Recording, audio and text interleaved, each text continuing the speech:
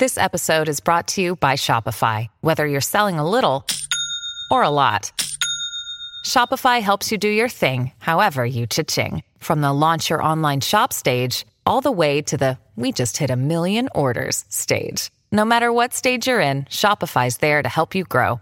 Sign up for a $1 per month trial period at shopify.com/special offer, all lowercase. That's shopify.com/special offer.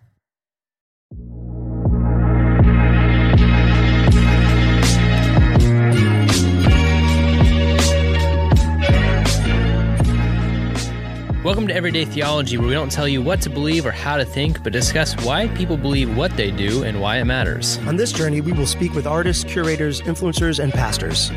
I'm Aaron Ross. And I'm Ben Gomez.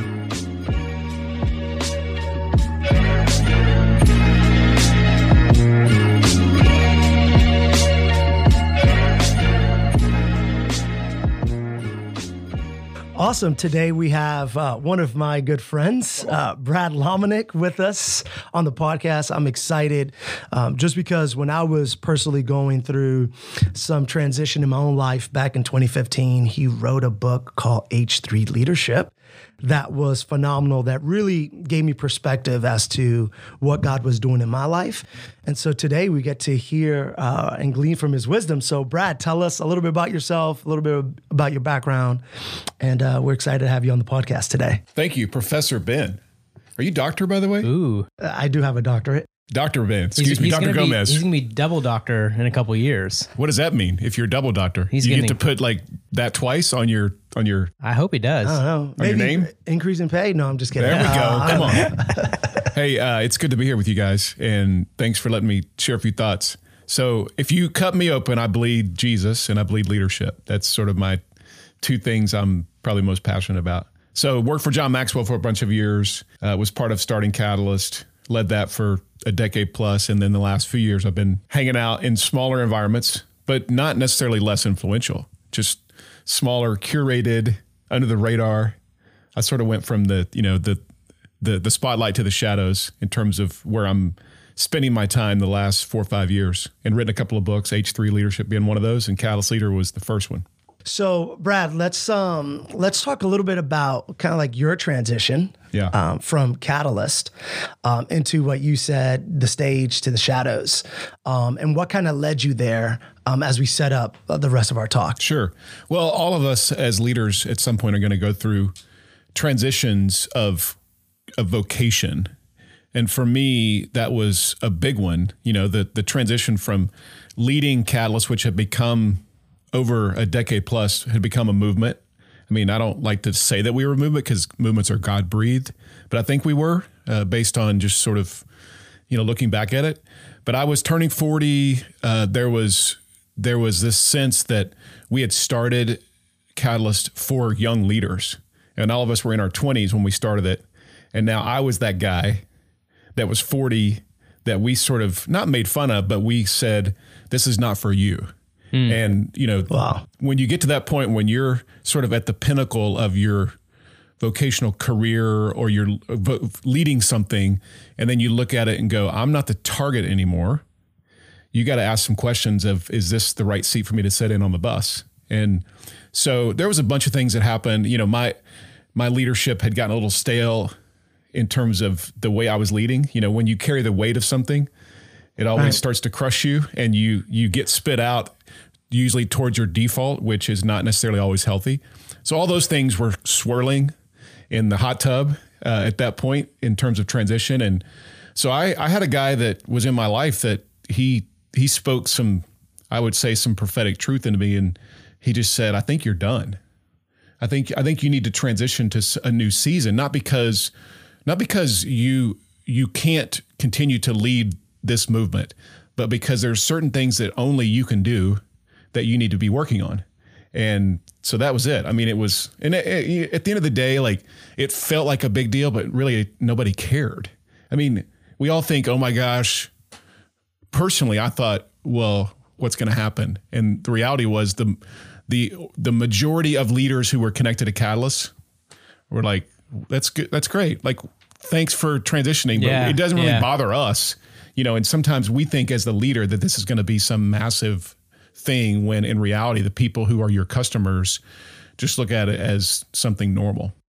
Well, why do you think, in kind of that story there, why do you think so many leaders, especially since you know so well connected, quite a few people and leaders, why do you think so many leaders are afraid to take that step of going, okay, maybe my time in this place is done and I need to open up the door for someone actually else to lead it completely and kind of step away?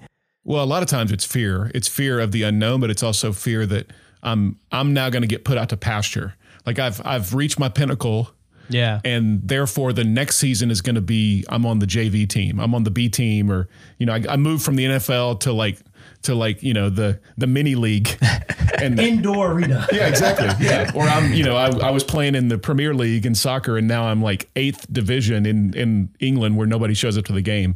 So I think that's a lot of it, is that there's, for many of us, and this isn't always that because you're at the top of the organization either. This happens if you're a student pastor. This happens if you're an intern. This happens if you're the high school quarterback. This happens when you're a middle manager. So we always think succession or transition is most important when you're leading at the top of the food chain, but it has to be healthy at every level. Because think of the high school, again, going back to the high school quarterback, the guy who was a big deal in high school, all-stater. Yeah. And now he's 23. And he's coming back still wearing his leather jacket, showing up at football practice. Yeah. And you're looking at this guy going, bro, first of all, you're creeping us out a little bit. Adam Sandler movie? Exactly. But they're, they still want to be in the glory days. They want to still have that sense that they're the hero on campus. Yeah. And this is, we got to move on. Like we have to, and transitions, nothing is wrong with transitions. Yeah. In fact, they're healthy.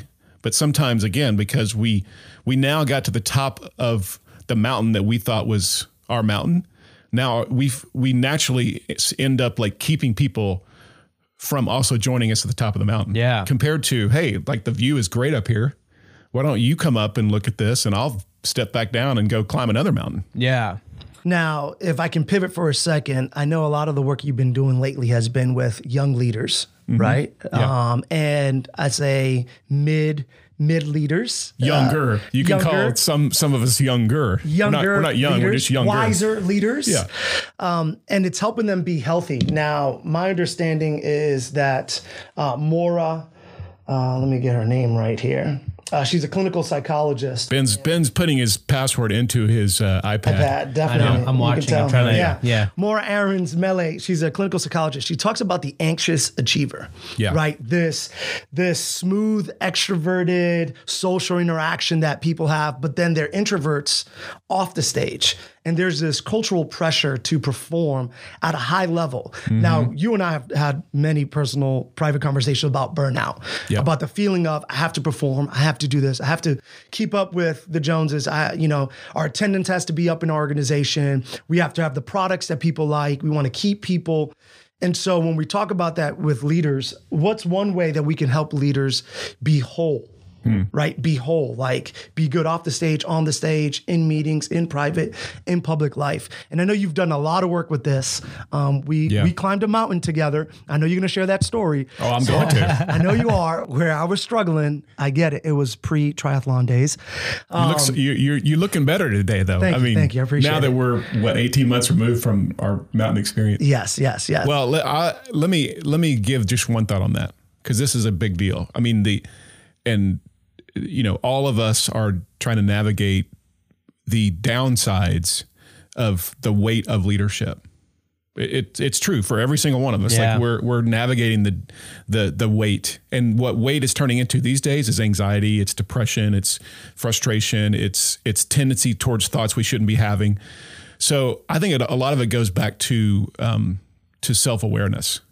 At the end of the day, if you're a leader who's not truly dialed in on being self-aware and being authentic, and authentic is the buzzword, but it's self-awareness. It's knowing yourself, the way you're wired.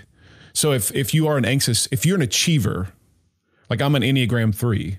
Yeah. I'm an ENTJ. I'm a high D and high I on the Myers. ENTJ, let's go. I know. On the DISC finder. Wait, are we all 3 ENTJs? Wow. Oh, you are too? Yeah, and I'm also a 3 on the Enneagram. So No, I'm Hello. a 1 and equally an 8. Yes. But we, like when we talk this language, first of all, we all know now, between the three of us, we know the way we're wired. yeah. So I know what my downsides are. When I'm unhealthy, I know the direction I head. When I'm healthy, I know what it looks like. Yeah. And I also give permission then, when I'm more self-aware, I give permission to people around me to actually help me lead them better. Yeah. And, if we're not willing to be self-aware, then we're navigating so many of the things that we think are sin many times that are actually that's just the way God's wired us. And we've got to be like ruthlessly dedicated to self-awareness. And for me, this has been, it's the idea of that I'm constantly trying to discover my places of contentment, because the more content I am, the more confident I become.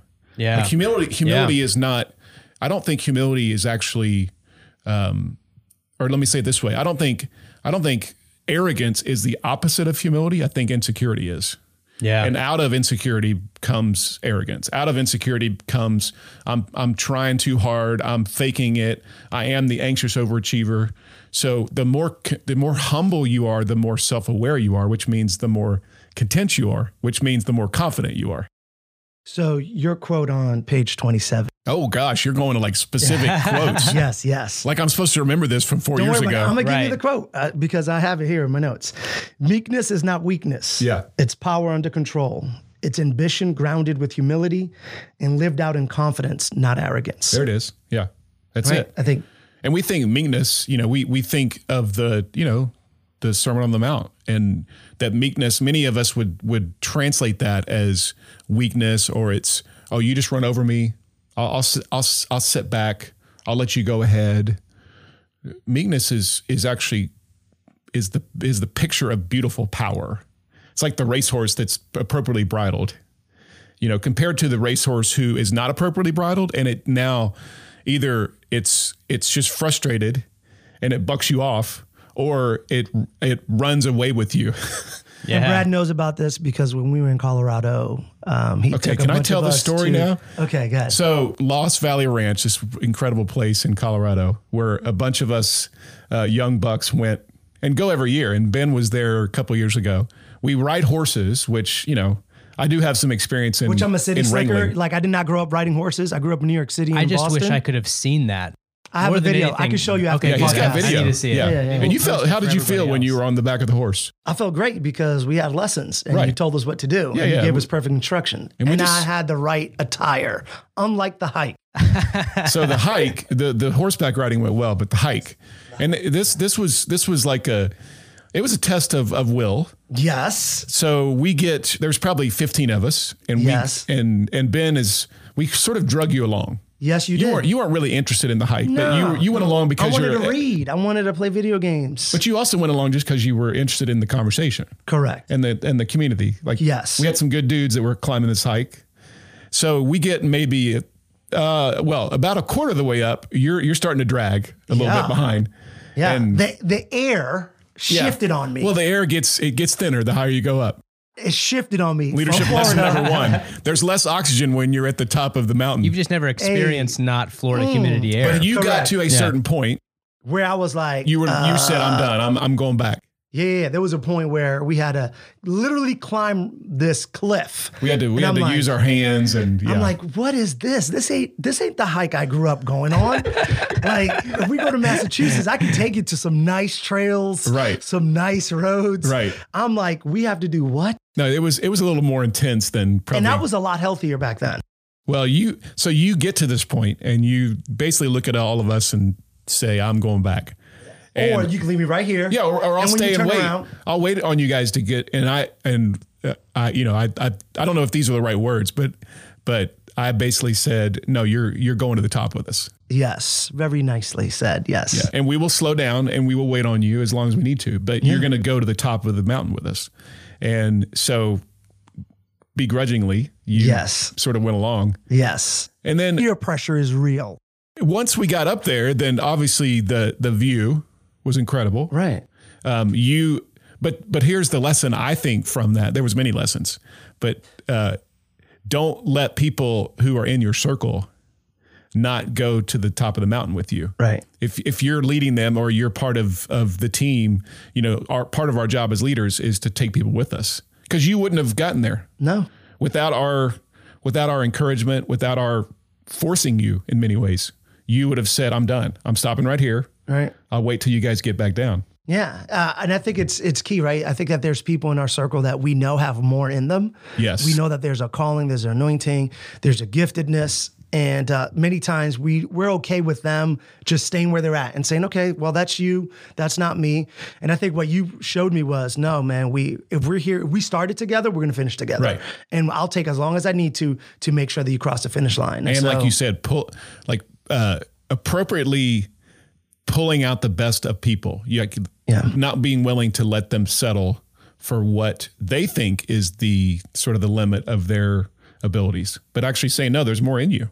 And I'm gonna force you to, in many ways, get into your uncomfort zone. Yeah. I like this idea in so many ways, but maybe help us then think about like, how can you do that as a leader unless you know the people deeply that you're leading? Well, you just made your point. Right. Yeah. But maybe expound on it some, because I don't know, right? As the position that I'm in, like, yeah, I've got some students that I lead and I get to call things out on them, but I'm not a high level kind of leader in that way. Like, what are some ways in which leaders can think about like knowing their people, and how do you do that as you kind of grow and you have even more people? Yeah. Well, I mean, knowing your people requires that you get to know your people. I mean, truly, like that is not rocket science, and it doesn't. You don't wait till, again, you get to the top of the organization to now become a person who has empathy or a leader who cares about the people that have been entrusted to you. Yeah. And this is the requirement of every single level in the organization is, like there's certain people who are in your slipstream. Yeah. And my job, whoever's in my slipstream, is to actually bring the best out of them. Yeah. And that's actually the way you get promoted. I mean, the way you do that role. But so many of us today, especially, we're thinking, well, I'll wait till I get to whatever feels like it's important. Yeah. The title, whatever title is important, that I'll wait till then until I start to really be a people person and care about people and release them. And no, this starts, it starts when you're the intern. Yeah. You got other interns you can fully release and get to know them. And this is why EQ, guys, men and women, I say guys, men and women listening, EQ is equally important. In fact, it might be more important today in leadership compared to not just IQ, but actually all the other pieces. I mean, the emotional intelligence you have as a leader, empathy, caring, knowing people who you're leading, actually believing the best in them, being able to have conversations with them, pulling out the things in them that they don't even see. This is all part of that new reality, because the more digital and the more robotic we become, the more we need like actual people skills. Yeah. Yeah. I think that, to kind of throw it into this like kind of like theological twist here, I think that's really important, especially as we look at the life of Jesus, because oftentimes we can read the words of Jesus and we don't actually assume his emotional intelligence, because we flatten the story out. We're going to go, oh, Jesus looks at Peter and says, "Get behind me, Satan." Like, okay, he does that, but we don't actually think about the space that it took to create that moment for Jesus to be able to say that to Peter and to have Peter go, well, Jesus knows me. Right? Where I think sometimes we hear that when someone might say it to us and like, hey, you're doing something dumb. A leader comes to us and like, hey, you're leading bad, or you're not doing what you should be doing. But there is not that emotional intelligence, healthiness between the two. And all of a sudden we go, well, who are you to say that to me? Right. And this relational change. Yeah. This goes back to, this all goes again, back to self-awareness. As a Enneagram 3, hello. Yep. My tendency is not to get to know people. Yeah. My tendency is to see people as a cog in the wheel of process that will push me to the top of the food chain. Oh, very much. Right? Yeah. I want to win. You're now competition if I'm not careful. Right. You're now in my way compared to, no, part of my job is to believe the best in people and actually speak into them and build them up. But if I'm wired a certain way, I have to know that.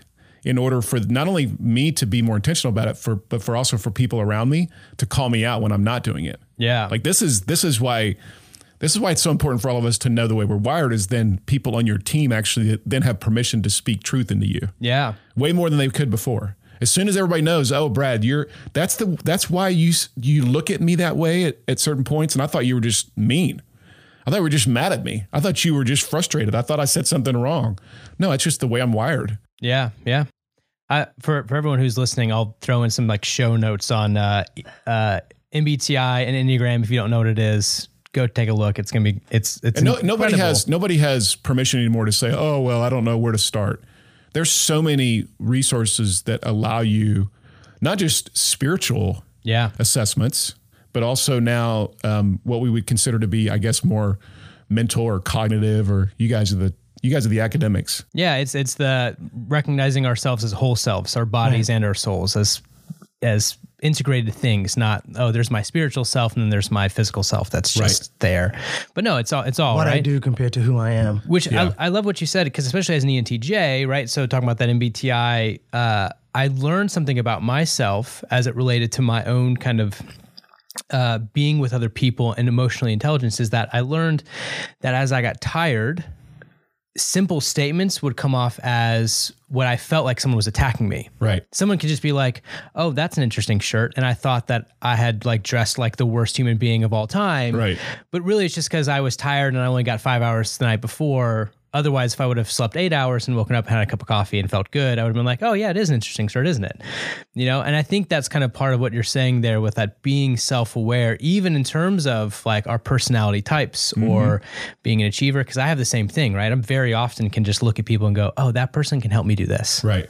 I don't look at that person and go, oh, that person's a great person and they're killing it at what they do. And how can I help them do what they're doing? Yeah. I go, oh, they can help me get this thing done. And personality tests also are not an excuse. So you can't stay where you are. You always you need to know where you are and then get better. So I can't say, well, I'm an Enneagram 3, I'm an ENTJ. So that's just the way I lead. Get used to it. Yeah. I'm a jerk most of the time. So that's the way it rolls around here. No, You're not a jerk. But that's short-sighted for me to say, oh, that's just the way I'm wired. Right. Compared to, I know how I'm wired and now I'm going to become more like Jesus. Yeah. And I'm going to continue to improve and get better and be more healthy and whole, which allows for me to be the best expression of the leader I can be. Right. Not, well, I'm just going to stay here because now I know the way I'm wired. And so you guys just have to put up with it. Right. And I think it's easy to do that, especially as a 3. For me, as an achiever, it's so easy for me to just go, well, that's just who I am. You just have to get used to it. I'm just going to kind of steamroll moments and I'm just going to steamroll what I need to do to get the thing done. Think of the coaches. Think of the coaches in college athletics who are navigating a new form of student athlete and going, hey, if y'all don't like it, I've been coaching this way for 30 years. So if you don't like it, go play somewhere else. You know what's happening? Transfer portal. Exactly. And all these coaches are getting frustrated and mad. And I mean, I get it. This is short-term mindset we're now living in and transfer free agent mentality. But that's also like, you have to adjust as a leader at all different seasons in your career. And you can't just say, well, I've always led this way, that I was led this way, so therefore I'm going to lead you this way. Yeah. It's not good enough anymore. And so that leads to excellence, right? Yeah. One of the things you said in your book in the later chapters, probably about page 135. Man, you're so specific with your quotes. It's for people to follow along, you know? You said excellence. That's right. Go buy the book and look it up in the book. Yeah. I'll give you a discount code. No, there we go. I don't know. I'm kidding. I'm kidding. Nothing we're looking for in the show notes. Right. Where Ben said it was here. That's right. Excellence is about consistency. It is a mindset and a standard. And so as a young leader or a growing leader or a new leader that many of our listeners are, how do I practically develop excellence in my life, in my organization, the people I lead? How do I develop it? And then how do I maintain it? That's a great question. I would say developing it starts with, don't rely on the organization that you're part of to actually set your standard. Now, it doesn't mean that your organization is a bad organization or that they're toxic or unhealthy or don't have standards, but you should never settle for whatever authority you're under. So I would always say, burn the handbook. Like whatever the handbook is that you got in whatever organization you're part of, whether it's a church or a company or a university, there's something somewhere that's collecting dust that told you, like, here's the requirements. Burn that, because the posture should be, I don't need a handbook to set my standard. And that means that it's always going to be higher. Your standard is always going to be higher. So take any area, take dress code, take time you're supposed to show up, take the job description, take the work you're required to do, take the responsibility that you now have, sort of been put on your shoulders. Your standard should always be more than that. And it also is that your 1% improvement daily, like that's doable. Wow. I can actually do 1% improvement daily. Yeah. And you're striving for perfection. And I use striving in a very in quotes, because a lot of people use the word striving nowadays it's starting to get a negative perception. Yeah. But the mindset is, I know I'm not going to hit perfection, but I want to try to pursue that. And again, so if you have certain areas, that you've now written down on your, yellow pad, hey, I want to learn in this area. I want to improve my financial skills. I want to get better at communicating. Whatever it is for you in this season, write those down and then say, how do I get better? It's not rocket science, again, to have this mindset. Right. But most of us, if we're honest, we settle for whoever is in charge of us. Yeah. And that's, again, if you're working in a great organization that has really high standards, those might line up. But most of us, we start to settle. It's what Seth Godin calls the dip. We get into whatever that dip is, and then we start to just basically try to hide based on our standards. So don't get in trouble. Don't do too much. Yeah. Yeah. But don't do, too less, because then you're going to get called in to the principal's office or, whatever that looks like for you. Yeah. And my response to that is, that's the wrong conversation. You should be so much more than that, where that's not even part of your mindset. So 100%. So how do we find, because that so much sounds like a kind of like a cultural reality, right? Like the culture that's being set by the people, almost kind of like if it's burn the handbook, it's not the culture set maybe by the organization, but by the people. But we have to find ways to help the people. Maybe if I'm hearing you right, help the people become healthy so that that's the culture that they create for themselves. Yes. And the thing about teams is, when I'm on a team that I love being a part of, when I'm part of an organization, but not just an organization, a team, like an actual team that I interact with, when we have standards individually that are pushing each of us to raise our standard, that's fun. Yeah. That's when it gets fun. Yeah. And all the eagles, they flock to that kind of environment. All the buzzards, as this is a Dave Ramsey, he talks about eagles and buzzards. All the buzzards don't like that, because now they look, what they'd say to those other eagles? They say, hey, would you quit working so hard? Because now you're making me look bad. Yeah. Compared to, would you continue to work hard because you're pushing me? You're actually raising my standard. Yeah. I want to be in that kind of environment. Right. Why are you so excellent in what you do? I just want to be mediocre. Right. I want to stay on the mediocre bus. And this is the reality of a lot of people, if they're honest. And for some reason, at some point, they moved into that dip. They moved into the default of average or mediocre. And they never set out and said, hey, by the time I'm 37, man, I want to be a middle manager and basically just exist and survive and don't rock the boat. But this is true in lots of categories of industry. Yeah. And if that's you and you've settled, then you've got to be the one who starts to raise the standard again. I as a story for me, I found that to be very true in a space where, when I first started kind of doing music in my late teens, I was terrible. And I knew it was terrible, but I wanted to do it. So what I did was I found a way into being with a team of people, like being on a band, that they were all phenomenal compared to me. Like I was absolutely the worst person. Like if anything, I was the weakest link bringing them down. Yeah. But I found that being with them as phenomenal musicians that spent time practicing, that spent time learning theory, I spent time trying to understand what they did, it naturally made me do that same thing. You got it. Just by being around them, to the point where I would even count my mistakes. I'd go, all right, we played this set list. I made this many mistakes. I knew exactly where the mistakes were, and here's how I'm going to fix them next time. And naturally, I never even set out to do that. I was just like, if I'm going to be playing with them, I have to play at their standard. This is why if you're the leader and you're the smartest person in the room, you need to get a different room. Wow. Yeah. But most of us, we create environments where we are the smartest as for the leader because that makes us feel better, because it allows us to create a hierarchical environment that is naturally easy to tell people what to do, because, but compared to, I want to be a leader who is surrounded by people who I look at and go, I don't belong in this room. Yeah. But I'm in charge. So therefore my job is to now curate and conduct.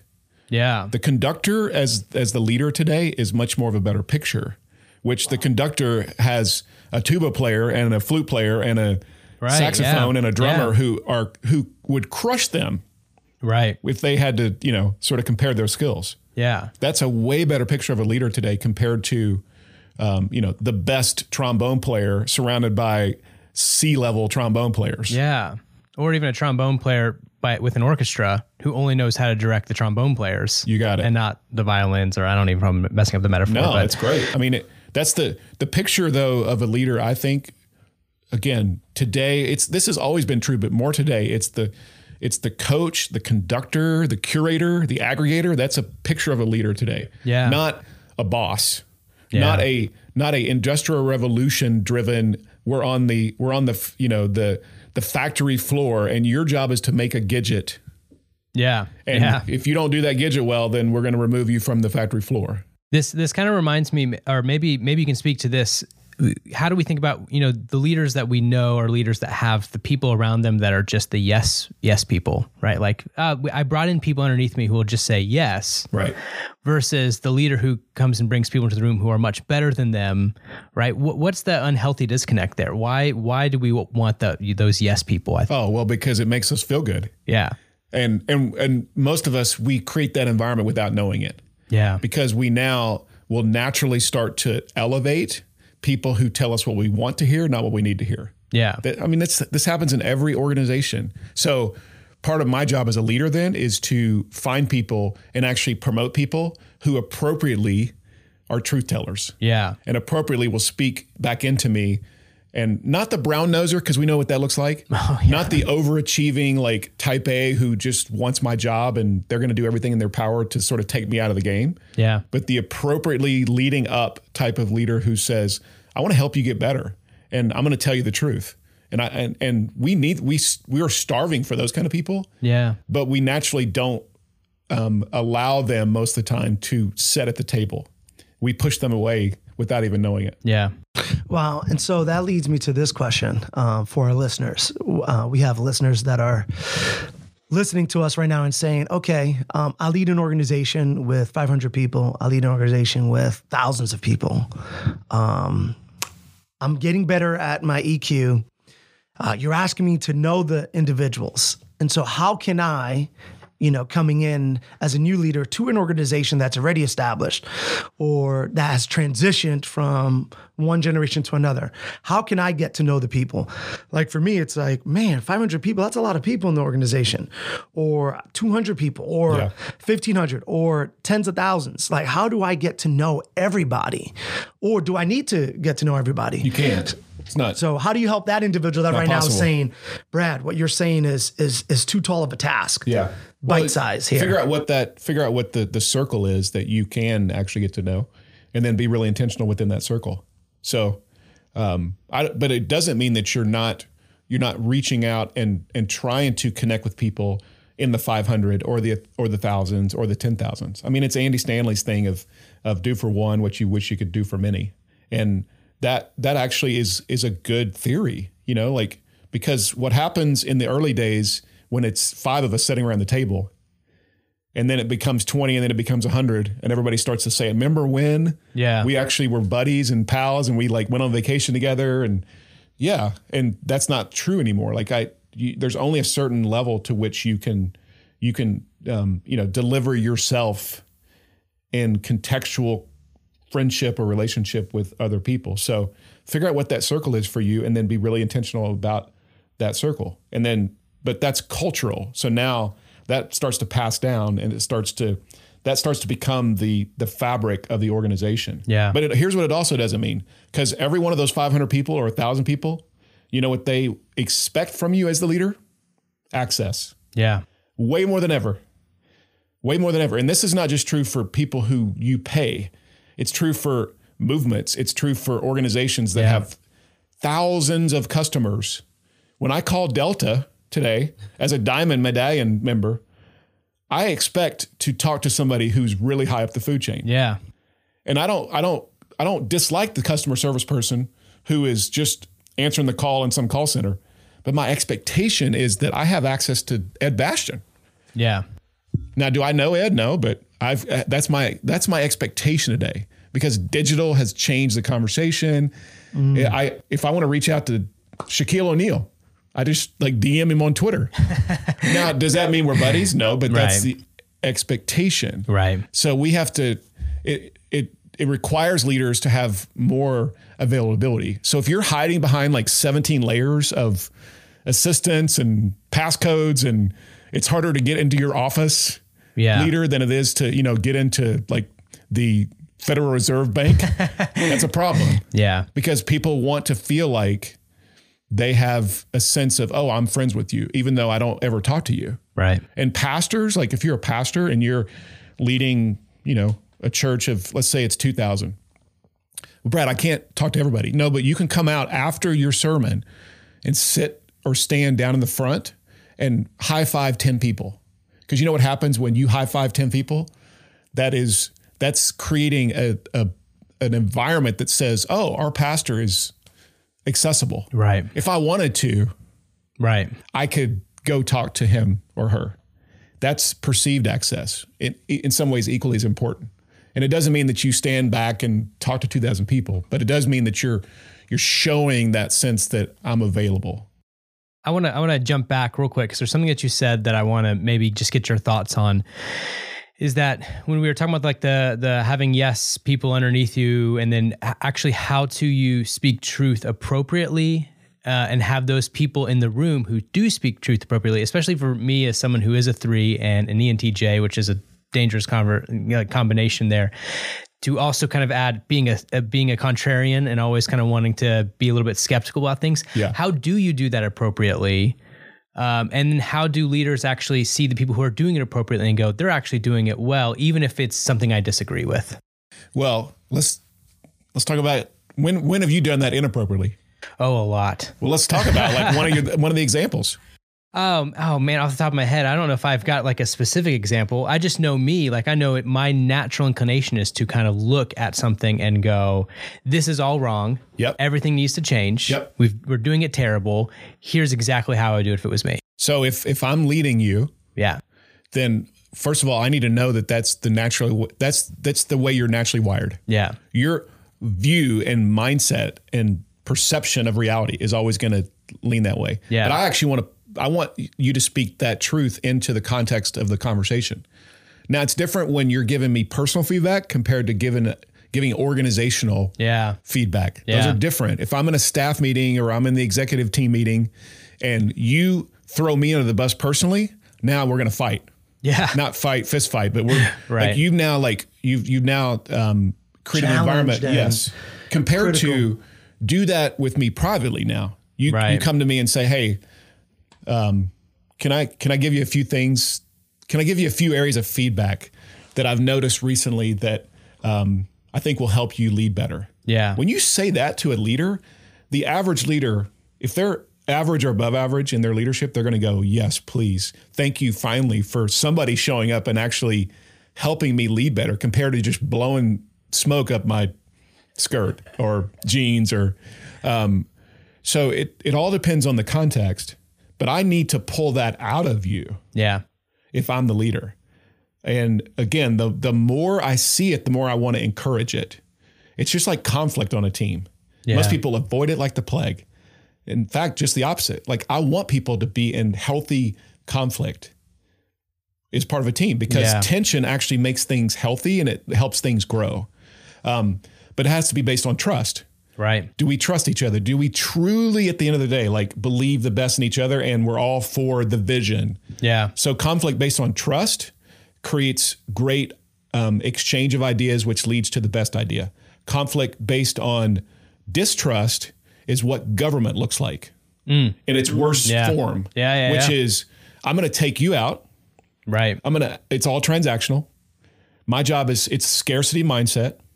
If I remove you from the equation, that means I win. Yeah. Like that's conflict based on distrust. But healthy organizations, I mean, if you walk into cultures and teams that we would all sort of say are the best in the world, you'll notice these kind of things happening. You'll notice that you walk in and go, wow, like in some ways I feel like those people don't even like each other. Yeah. No, they are willing to fight for the idea because they know that we're all in this for the best idea wins because it's a trust culture. Yeah. Which I love because I think so many people that I know are afraid to speak up because they're afraid to speak up and say, I think there's something wrong here because they feel as if, if I speak up, I'm gone. I'm done for. This is over. And then that creates just a negative environment for people who can't actually speak that out and go, hey, what's going on with this? Or, hey, how do we handle this? And you know where you speak it out? You speak it out after the meeting to each other in the gossip center. Yeah. Yeah. So where no one grows and no one learns, and that's all. And it's not better for the government. For the government, it's not better for the organization. but it's and all, the government too. We're talking politics today. That's all in the shadows where that's all in the places where it doesn't help. That's just sideways energy. Yeah. Compared to actually say the thing, say the thing that you're telling somebody else. Say that to the person you actually needed to say it to. Yeah. Or the leader that you needed to say it to. But you have to be appropriate. It's appropriate, helpful feedback loops. And I mean, all of this, again, it goes back to trust. And I mean, Pat Lencioni's book, The Advantage, is one of the best books on this particular topic that I've read to date. Yeah. And he wrote The 5 Dysfunctions of a Team. He's written a bunch of great books on organizational culture. But that book, The Advantage, there's so much in there around this particular topic. That would be one book I'd recommend everybody picking up. Besides H3 Leader. Well, that's right. And pick that one up too. Yeah. I actually, unfortunately, I have to go to class. I want to keep just talking. What class are you going to? Christian Thought and Practice. Okay. Yeah. Sophomore level introduction theology class. Now, we didn't talk any theology here, or did we talk all theology? That's the question. Ooh. Huh? We'll leave that for the next session. Come on. But before we go, how can our listeners connect with you? Or, I know you've got a couple books, so maybe kind of throw those out there. All the normal outlets, just, go buy The Catalyst Leader or H3 Leadership. Those are the books. Yeah. BradLomenick.com. All the social media follows are just first and last name. But I'm a terrible follow these days because I don't really post much.